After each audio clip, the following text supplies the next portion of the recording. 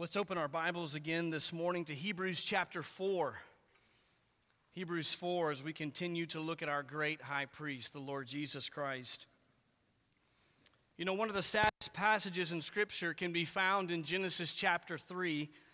Adam and Eve have just fallen into sin for the first time. Their heads are no doubt spinning as they begun to understand more and more clearly just how devastating their mistake had been. After hearing the consequences of their actions spoken to them by God himself, they are then physically cast out of the beautiful garden which had been especially prepared for them by the hand of God, a garden that was lush with endless beauty and provision for the body. They wanted for nothing in the garden. But there was another precious commodity that they enjoyed in the garden, and it was beyond the beautiful views and the delicious fruits. It was the daily physical presence of God himself. Since their creation, they had only ever known perfect, free, and open access to God, their Maker. He made a habit of walking in the garden with them, and they knew the privilege of perfect fellowship. But now, in what must have felt like an avalanche of consequences, they find themselves standing outside the garden, barred from entry. A powerful angel there standing guard so that no one would pass. And as they stood there staring back into that garden that had been their perfect home, now reeling under the consequences of their sin, that they had to have had a gut-wrenching realization that everything has changed. No more afternoon walks in the cool of the garden. Though God's grace had been extended to them and he had covered their nakedness and their shame, the intimacy that they once had shared with him now was forever changed. And so mankind continued in that state of relationship with God in which there was distance and strain and brokenness because of sin.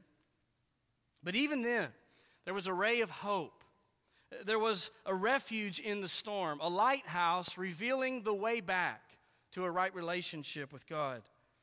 In Genesis 3:15, right in the middle of the consequences he's giving to them, he says these famous words, "And I will put enmity between you and the woman, and between your seed and her seed. He shall bruise you on the head, and you shall bruise him on the heel." These words spoken to the great deceiver, Satan himself.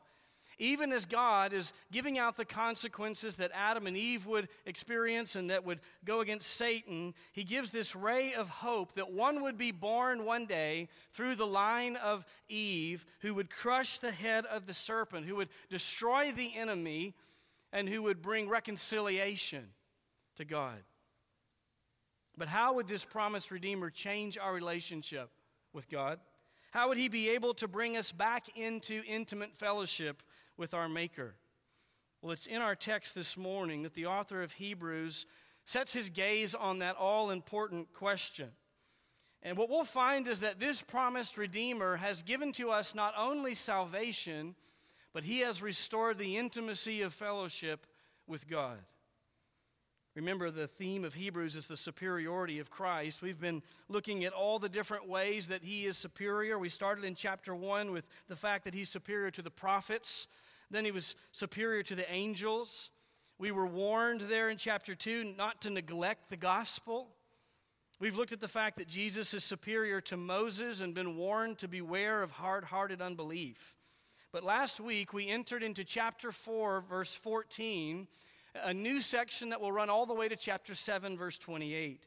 And throughout this entire section, as we discovered already last week, the theme is the superiority of Jesus to the priesthood. And in these opening verses to this extended section, in verses 14 to 16, he gives us the application. He begins with the application and the encouragement that he intends for us to take from these truths.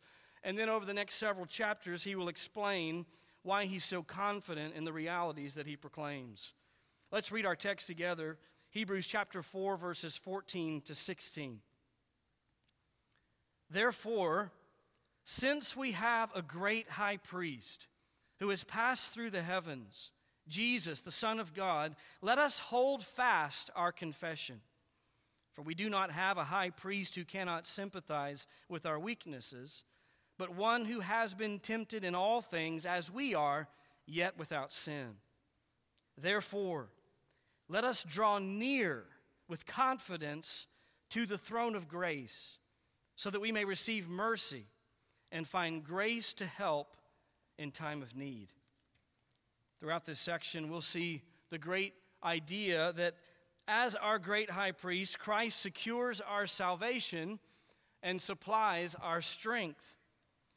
We saw last week that there are two reactions that the author intends for us to have to the fact that Jesus is our great high priest. The first reaction was in verses 14 to 15. We're to hold fast to faith. Hold fast to faith. And he encouraged us to that end with three descriptions about Christ: his location, his humanity, and his divinity. We learned that Christ has done the unthinkable. He has, unlike the Old Testament priest, he's passed into the heavens. He ministers at the very right hand of God on our behalf. Not only is he superior in that sense, but he's superior because he is the God-man, truly God and truly man in one person. And so he represents us there at the right hand of the Father as the most supreme being of all. We saw two reasons why we should be motivated to hold fast to our faith: because of his identification with our weaknesses and his accomplishment of a perfect life. We saw last week that, amazingly, it says that Christ sympathizes with our weaknesses, including the weakness of temptation. Jesus Christ experienced real temptation in its full intensity, and yet without ever committing a single sin. And so he is the source of our salvation, but also the strength of our sanctification. Because that word sympathize, remember, means not only that Jesus has identified with our weakness experientially, but that he is committed to helping us in our weakness. He sympathizes, and therefore he offers us help in our weakness and our temptation to sin. Now, we studied verses 14 to 15, but that left us with the question of how. How is it that we practically benefit from this help? How do we access this sympathetic help that Christ offers to us? And it is to that question we now turn our attention in verse 16. And a second reaction that we ought to have to the priestly ministry of Christ. Not only should we hold fast to faith, but we should draw near in prayer. Draw near in prayer. Verse 16 begins, therefore, let us draw near. Let us draw near. He's explained the high priesthood of Christ and that we ought to respond appropriately by holding on to our faith, but that's not all. The great high priest and his ministry ought to propel us to run to him in prayer.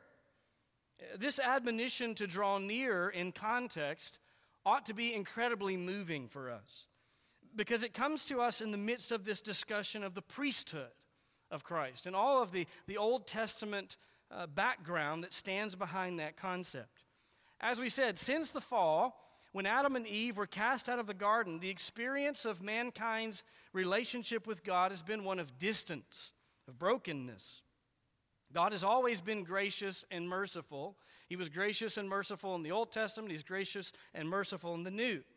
But under the Old Covenant, God chose to highlight his holiness and our sinfulness by putting up physical barriers or visible restrictions about who could and could not come near him.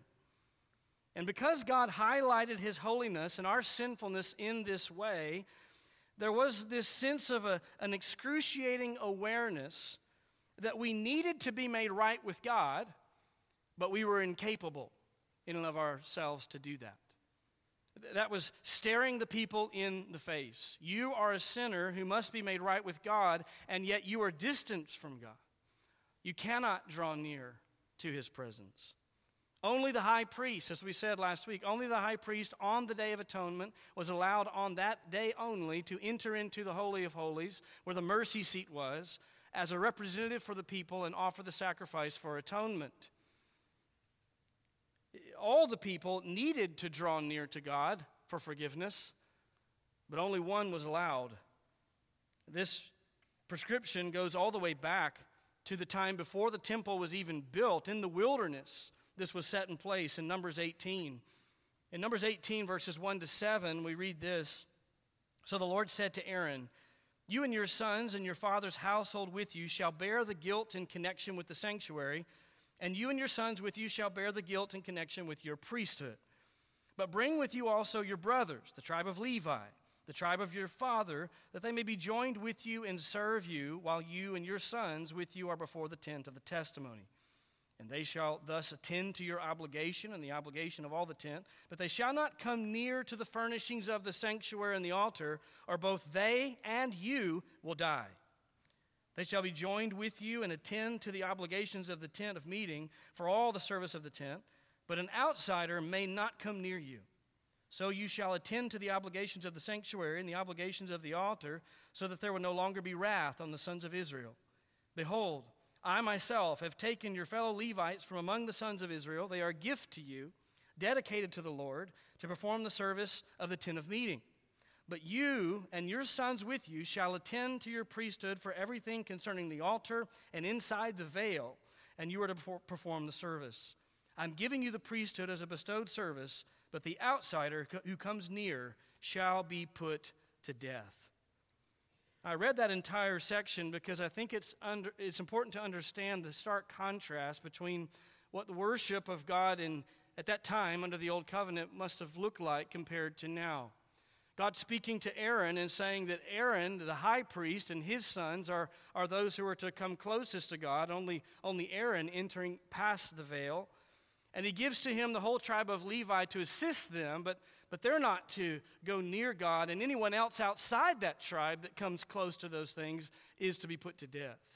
This is the seriousness with which the worship of God was taken. This was the sense of awe and trembling that the people would have had at the thought of drawing near to God. Understand this concept when the author says here in Hebrews, draw near to God. That would have been a terrifying idea under the Old Covenant. What do you mean, draw near to God? I'm not the high priest. I'm not even from the tribe of Levi. How can I draw near to God? But that's what makes these words so special.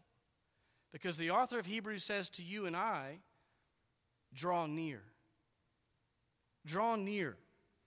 And he says that because this admonition is based upon the priestly ministry of Christ, who stands at the right hand of God, he is the great high priest, not entering into a temple behind the veil or a sanctuary in the wilderness, but entering into heaven itself, having made satisfaction for sins once for all, so that we now through him are invited to draw near.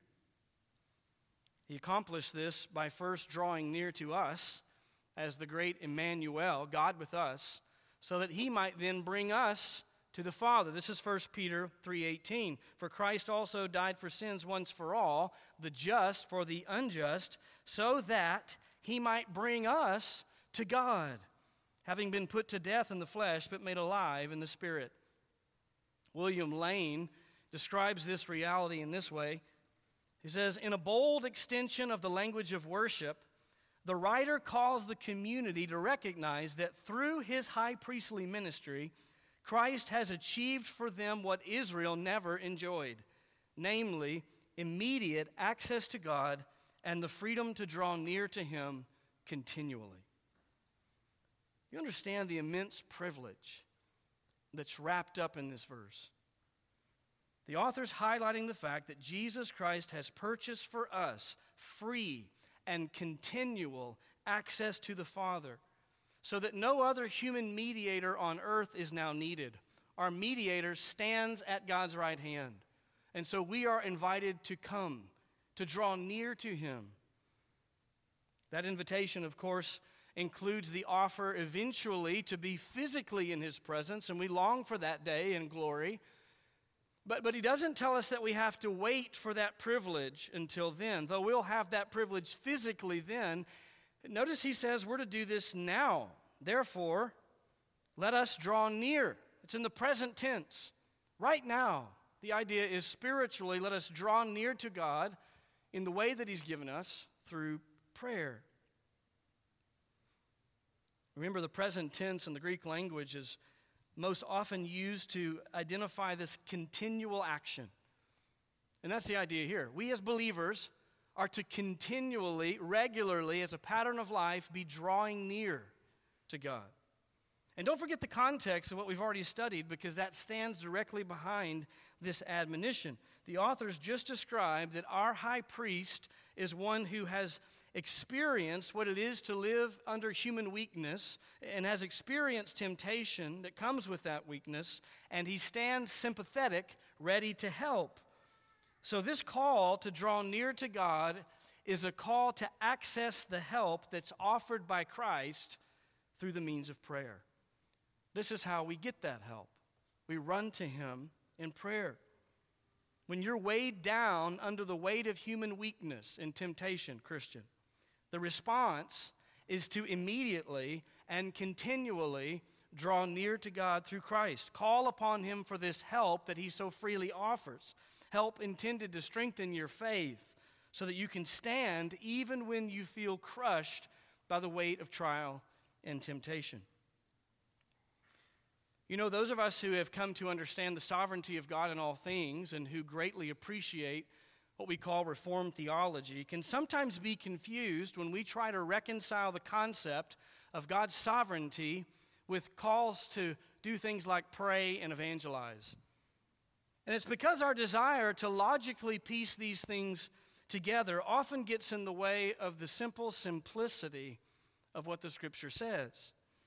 Understand that in the mind of God, there is absolutely no contradiction between the truth that he has sovereignly ordained all that will come to pass, and he calls us to pray and evangelize, but that's a different message.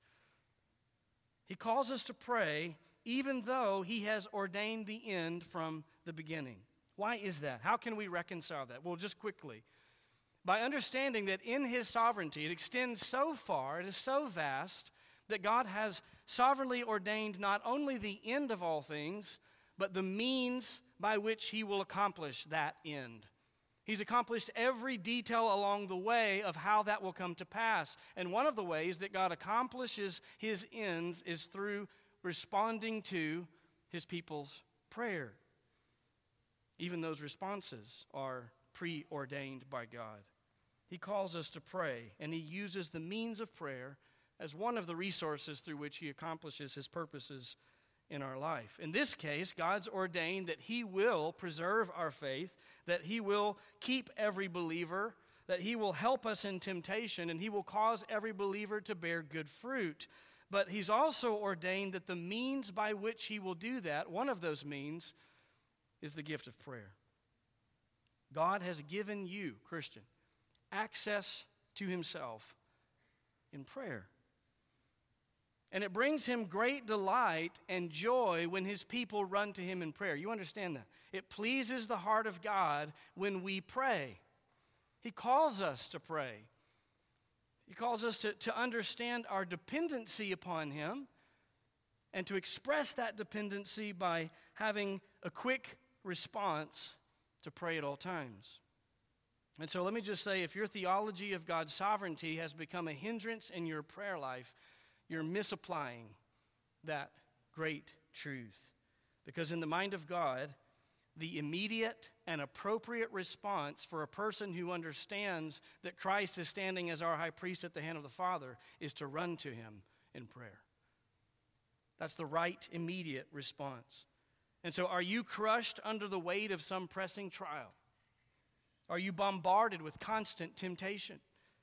Are you weary because of the experience of human frailty and human weakness? Then run, don't walk, to your great high priest in prayer. Run to him in prayer.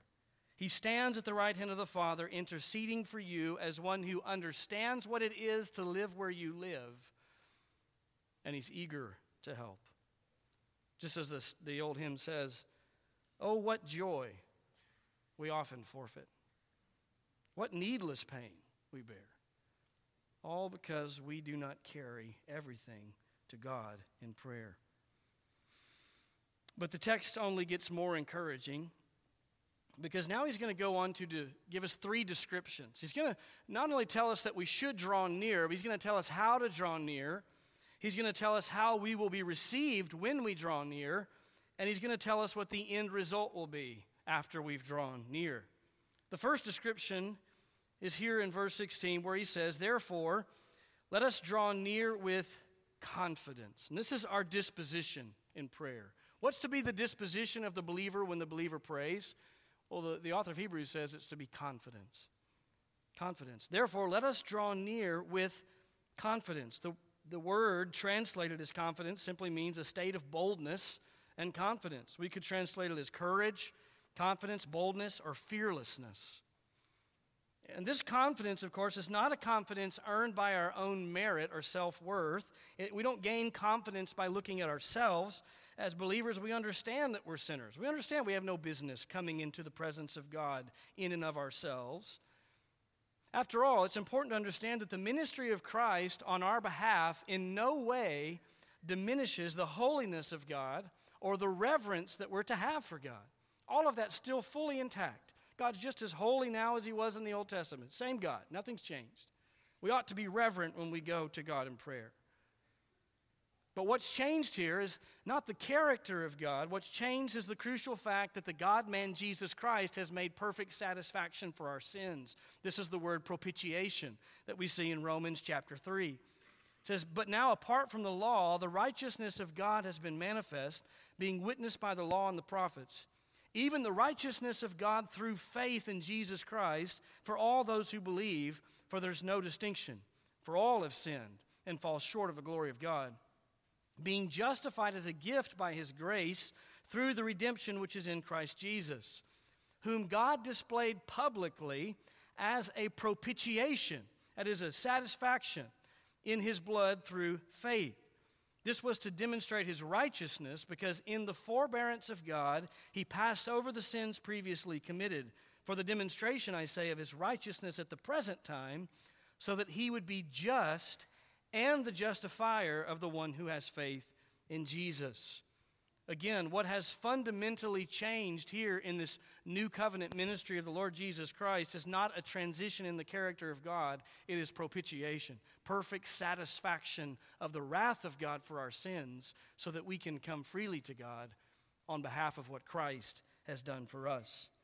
The Christian, then, is to run to God in prayer with a disposition of confidence that rests not in himself, but in the great high priest who stands there on our behalf.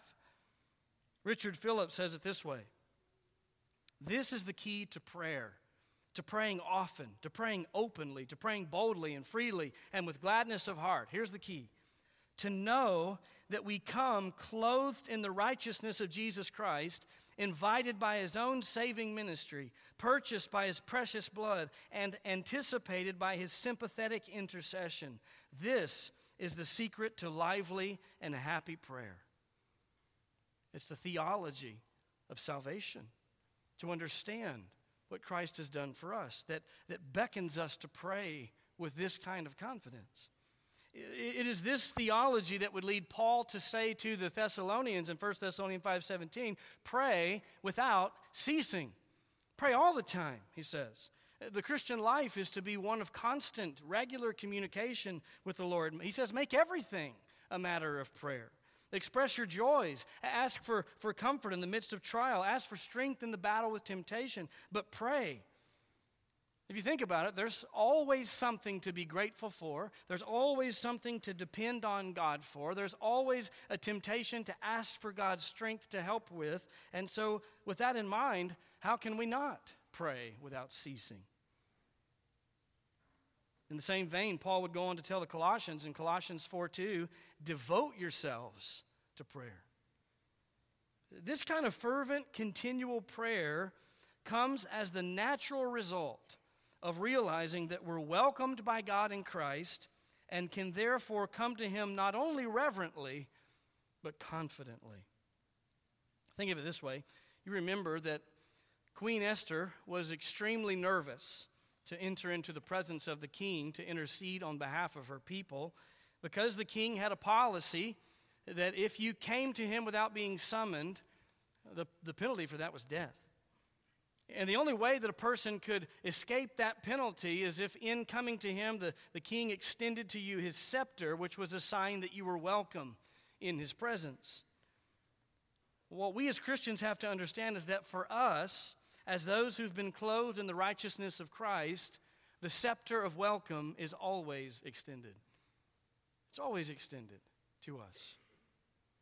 God wants us to come to him in prayer, and he wants us to come every day, all day, with a disposition of confidence. If you're struggling under the weight of weakness, trial, or sin, let me ask you, are you praying? Are you praying? You know, so often we turn to every other resource before we turn to prayer. We'll get on the phone and call a friend. We'll purchase books on the topic. We'll search for sermons of someone that's preached on this thing that we're dealing with. We'll even send out prayer requests to others without ever having prayed ourselves. But all of that's backwards. Not that we can't do those things, but do those things after and as you are praying, not instead of. Let us draw near with confidence. Don't forfeit this sweet privilege that was purchased for you at so high a cost. The very cost of the blood of the one who stands there on your behalf at the right hand of the Father. But perhaps you're still uneasy about this word confidence. Once we come to Christ and as we mature in Christ, we're more comfortable thinking on the fact that we're sinners, God is holy, and we don't deserve anything from him. All that's true, and that ought to be our humble disposition. But sometimes we can take that so far that words like coming to him with confidence can feel a little weird, like clothes that don't quite fit. Maybe it feels irreverent to you to think about coming to God into his presence with confidence. Well, if that's the case, we conquer that by understanding not only what our disposition is to be in prayer, but by understanding what God's disposition is in prayer. And that's description number 2. God's disposition in prayer. Notice in verse 16 where it is that we're called to go near. Therefore, let us draw near with confidence to the throne of grace. To the throne of grace. With this description, the author begins to bear in mind the amazing truth that when you pray, that prayer makes its way through Christ to the very throne of God. This is a reminder, by the way, that God has not in any way given up his sovereign rule. He still sits there on a throne. It comes before a real throne. This is a picture of God's rule. He is still on the throne. He's still the sovereign creator, still the king over all. But the amazing truth highlighted here is that the throne of God, which represents his rule, is characterized by a disposition of grace. Of grace. This is one of the important reasons why under the old covenant, God insisted that people remain separate from his presence. It wasn't because he didn't intend all along to draw them near through his Son. It was to highlight the fact that if we were ever to come near to him, it would have to be on the basis of grace. It could never be on the grace or on the basis of our own merit. It would never happen. It had to be God extending grace to us based on the merit of another who took our place. And that sacrificial system made that very, very clear. But now here the author is making very, very clear that that's already happened. And so now the throne of God, when we come near to him, is characterized by grace. Now in context, the word grace means a beneficent disposition towards someone. So don't miss the implication. What he's saying is, because of the perfect satisfaction of his wrath, accomplished by his Son, that the default position of God towards his people when they come is grace. That's the default position of God. But our flesh tempts us constantly to misrepresent the disposition of God towards us, doesn't it? In our minds, we have a battle sometimes. It's difficult for us to think that God is really serious when he says that we're to draw near. You know, what happens as you grow in Christ is this strange phenomena. Have you experienced this where by God's grace, you're actually growing in holiness. If you look back over the course of your Christian life, you say, you know what? By God's grace, I'm here. I used to be here. I've seen growth. And yet that growth comes with a heightened sensitivity to sin. It's like the holier you get in actuality by God's grace, the more sensitive you are to sin. So two things happen. On the one hand, you're actually more righteous than you used to be, but your conscience is now more sensitive than it used to be, so you actually feel more sinful than you did before. This happens to us. And what happens then is we get mixed up because our minds begin to think, how can I go back to him again? How can I possibly go back and ask again for him to have grace and patience with me for that same thing? Can I really go with confidence? The author says that if you're in Christ, Christ stands there at the right hand of the Father so that he beckons you to come constantly, freely, with confidence, with a disposition of grace towards you. See, it's the disposition of God towards us that is the ultimate motivation for us to come to him. We find confidence when we look at his character and not ours. If you look to yourself and your own performance to bolster your confidence, then you will never pray. But if you look to the gracious character of God, whose disposition towards you is grace that's been purchased by the blood of his own Son, then you will throw yourself at his feet over and over again from the time you lift your head to the time it hits the pillow again at night. If your prayer life is suffering this morning, then perhaps you're looking at yourself when you ought to be looking at your Savior. God doesn't want you to try and fix your mess on your own, to clean yourself up and then come into his presence. He wants you to understand that you can't fix yourself. You need him, so run to him for strength and for grace and for mercy. But if you're still finding it hard to be motivated at this thought of coming into the presence of God in this way, there's a third description here, and that's God's response to prayer. God's response to prayer. This is the end of verse 16. Therefore, let us draw near with confidence to the throne of grace so that we may receive mercy and find grace to help in time of need. He begins here with those words, so that, indicating there's a result here, there's a reason, something's going to happen when we draw near to God in this way. And here's the reason, so that we may receive mercy and find grace. Receive mercy and find grace. You know, mercy and grace are words that are often used interchangeably in the Scripture. They're nearly synonymous, but there is a nuance of difference between them, and particularly when they're used together like this. The author is highlighting two sides of the same coin, in a sense. And most commentators agree that in this particular context, when the author says that we're going to come and receive mercy and find grace, this is what he means. Mercy here likely refers to God's forgiveness for past sin. We've sinned, we need forgiveness, and so we come to him looking for mercy to be forgiven for that sin. Grace in this context seems to refer to coming to God for present and future strength in the pursuit of obedience. And if you think about it, this makes perfect sense because this is our daily life as Christians. At least it ought to be. We go throughout the day, and not a single day goes by that we don't commit sin. We sin every day.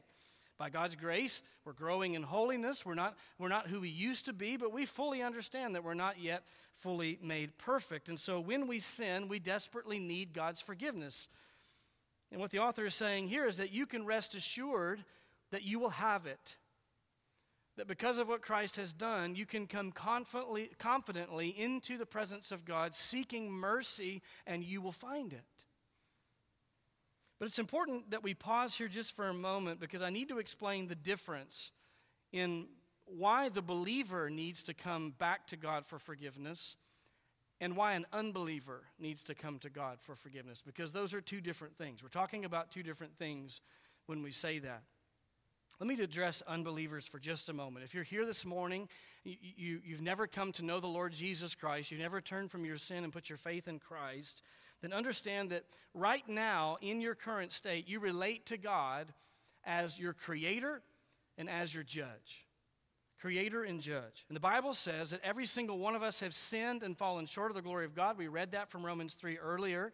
Because of that sin, because we've rebelled against God, it not only puts distance between us, the Bible says we're dead in our sins and that we deserve his wrath, his punishment for our sin, which the Bible outlines as eternity separated from him in hell. But the Bible also says that God is gracious and he is kind and long-suffering, and he sent his perfect Son to live a perfect life, to die sacrificially on the cross for our sins, and to rise again from the grave, so that now grace is extended to you in Christ if you will turn from your sins and repentance, putting your faith in Jesus alone as your only hope of salvation. The Bible says you will indeed be forgiven and saved and adopted into his spiritual family. That is the gospel. And so the only way to go from relating to God as creator and judge to relating to God as your spiritual father is by repentance and faith in his Son, the Lord Jesus Christ. And so when we say that you need to come to God and receive forgiveness and mercy, what we're saying is you need to come and do that for the first time to be made right with God, to have a complete transition in which he makes you new and applies to you the righteousness of Christ and your sin to Christ. But for the believer, we mean something different. If you're a believer this morning, there's a crucial difference when he says that we've got to continually be coming in need of mercy. I want to be careful that we're not confused, because what he's not saying is that our justification somehow is constantly at stake, that we're continually coming back and revisiting this issue of being made right with God. The Bible's clear that when you repent and believe in the gospel, you are saved. You're adopted into the family of God. You are justified, which means you are declared righteous on the basis of what Christ has done. And that's done. That we're never revisiting that again. We're not constantly being brought back into the courtroom of God, if you will. That court case has been done, and it's been settled because of what Christ has done. So now, as believers, we relate to God as not only our creator, but as our father. He sees us as his spiritual children. And just like with you and your own kids or your own parents, when a son sins against his father, he doesn't stop being a son, right? That relationship is still there. He will always be the son of that father, but it does put distance in that relationship. And so the son coming back and repenting, if you will, to the father, asking for forgiveness, restores the intimacy of that relationship, the closeness of that relationship. But the relationship itself is never in question. That's how we live our lives. God is now our heavenly Father. We are his. He holds us in his hand. And yet when we sin, it puts distance. It puts distance in that intimate relationship that we have with him. And so when the text says that we're to draw near in confidence, seeking this mercy, that's what we're talking about. We sin against the Lord, never endangering our justification, but there's that sense of distance in the intimacy with God, and we come back confessing that sin, we receive his mercy, and that intimacy is again restored. That's the call here for the Christian, and what it means to come regularly seeking his mercy. Having understood that, then, the only thing left to do is run to him. Run to him, asking for that mercy. If you're a believer here this morning and you know that you're in Christ, but there's some sin in your heart or your life, don't stay there. Turn even now in your heart of hearts, run back to the Lord for mercy, and you will find it. But understand that the text doesn't stop there. Our life in relationship with God is not just a matter of we go out and we sin and we come back and get mercy, and we go out and we sin and we come back and get mercy. That happens. That is a daily reality, but it's more than that. Because that's not God's desire. That's not the sum total of God's desires for our relationship. Our relationship with him is intended by his grace to bring us progressively into the character of Christ, so that we are, while we're still sinners and still need mercy, there's actual growth in holiness. And that brings us to this second word. Not only do we receive mercy, but we come to find grace. We come to find grace. And that grace here in this context refers to the spiritual strength. This is the help, okay? When we said that he sympathizes with our weaknesses, meaning he's eager to help, that is this grace. He's eager to offer to us the grace that we need today and for the future, that we might hold fast to the faith and walk in the newness of life that he's given to us. And the reason that we know that's what grace means here in this context is because of what he says at the end of the verse. He says, so that we may receive mercy and find grace to help in time of need. Find grace to help in time of need. This is real help. This is the help of a sympathizing Savior who knows what it is to be fully man and what it is to live in perfection as a man. He's ready to offer us his grace in the form of sustaining grace that gives us help to run the race, spiritual strength. Paul speaks of this help in temptation in 1 Corinthians 10:13, when he says, no temptation has overtaken you, but such as is common to man. And God is faithful, who will not allow you to be tempted beyond what you're able, but with the temptation will provide the way of escape also, so that you'll be able to endure it. And so we access this help of God, the strength of God to help us in temptation, to help us in our human weakness by running to him in prayer. Prayer is one of our greatest weapons in the battle with temptation. Of course, we war against our flesh by turning our minds to truth. We talk about that all the time, putting off, renewing our mind, and putting on the truth. In addition to that, we run to God in constant prayer, asking for his help. But there's something else here that's really important. Look back at the exact wording.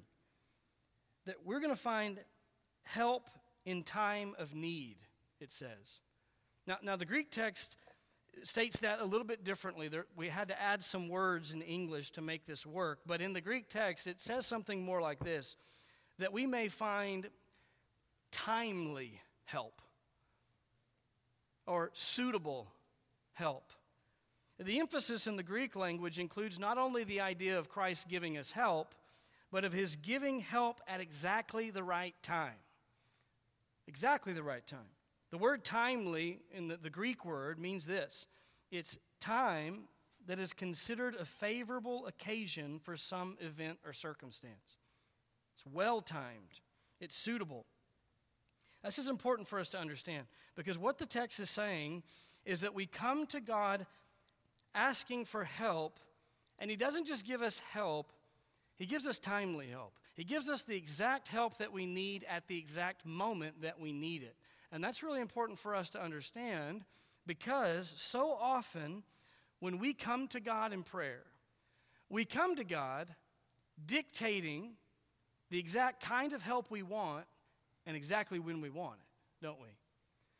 We don't just come asking for help. We come saying, God, I want you to help me by doing such and such, and I'd really like it if that happened at such and such a time.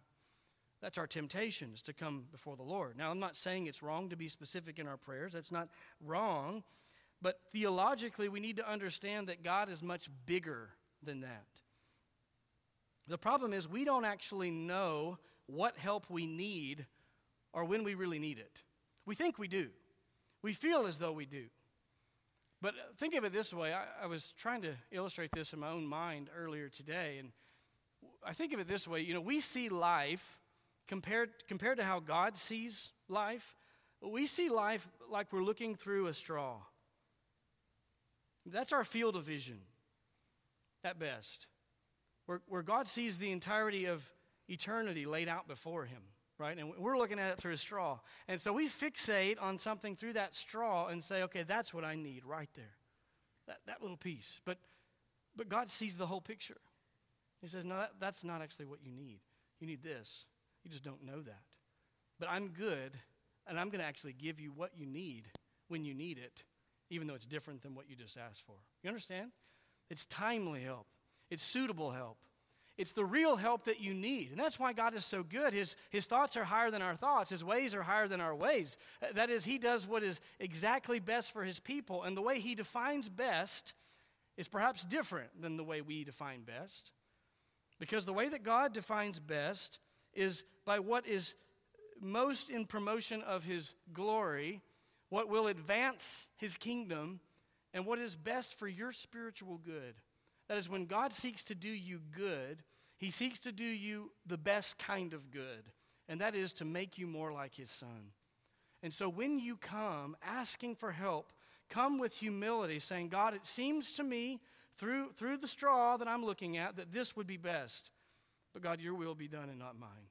Help me in the way that is truly best at the right time, and strengthen me to hold on until that time comes. Think of it this way. You'll remember Joseph. If you're doing your Bible read through, we just finished Genesis and reading about Joseph. And, Joseph was falsely accused of impropriety with Potiphar's wife. He's thrown into prison for something he didn't do, an unjust prison sentence. And I think we can all agree that being falsely imprisoned is a trial. I think we would all feel that we're in a trial if we are falsely imprisoned. And our natural reaction would be to pray what? God, get me out of prison, right? This is not just. And you would have a case. It was not just. It was absolutely unjust for Joseph to be thrown in prison for something he didn't do. But what struck me this go around as I read back through Genesis 39 is we see God's perspective on what's really helpful and what is giving us kindness in the midst of trials. Look at Genesis 39, verses 20 to 23. It says, so Joseph's master took him and put him into jail, the place where the king's prisoners were confined, and he was there in jail. Verse 21, but the Lord was with Joseph and extended kindness to him. Listen to that. From God's perspective, he extended kindness to him and gave him favor in the sight of the chief jailer. The chief jailer committed to Joseph's charge all the prisoners who were in the jail, so that whatever was done there, he was responsible for it. The chief jailer did not supervise anything under Joseph's charge because the Lord was with him, and whatever he did, the Lord made to prosper. Notice that God extended kindness and favor to Joseph, but he left him in prison. He left him in prison. God showed him the kindness of strengthening him, and by causing him to thrive in the midst of his trial, he didn't pull him out of it. Not immediately. Not for years. That's an encouragement to us not to grow weary in praying and not to try to dictate our own timeline and our own outcome as we experience the trials of life.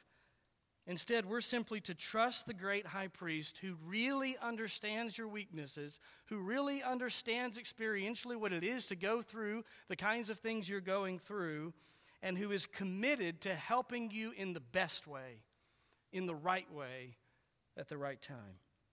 That's why so often when God does allow us to make it to the other end of a trial, and we actually are pulled out of that trial, and we begin to analyze on the other end all that God did, we realize that God did something way more than what we would have done.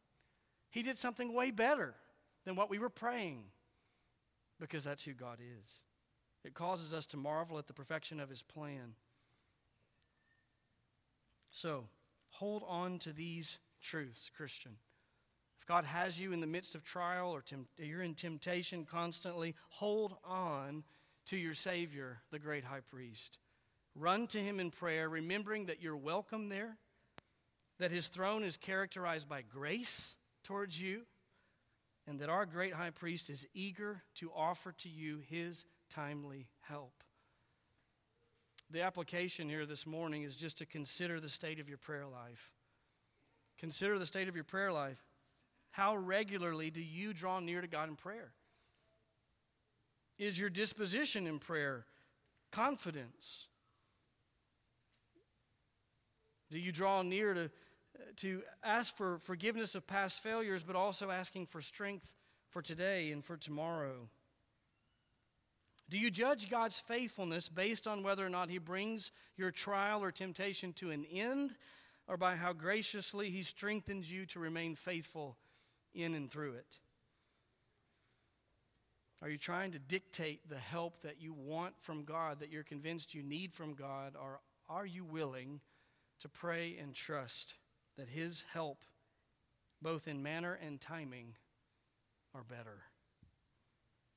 I hope after studying this that you take heart, Christian.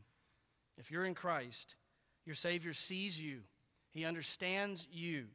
He understands what you're going through, and he's committed to helping you. Just keep praying. Keep trusting. Keep walking in obedience to him, and recognize what a gift we have in this great high priest who stands to intercede for us.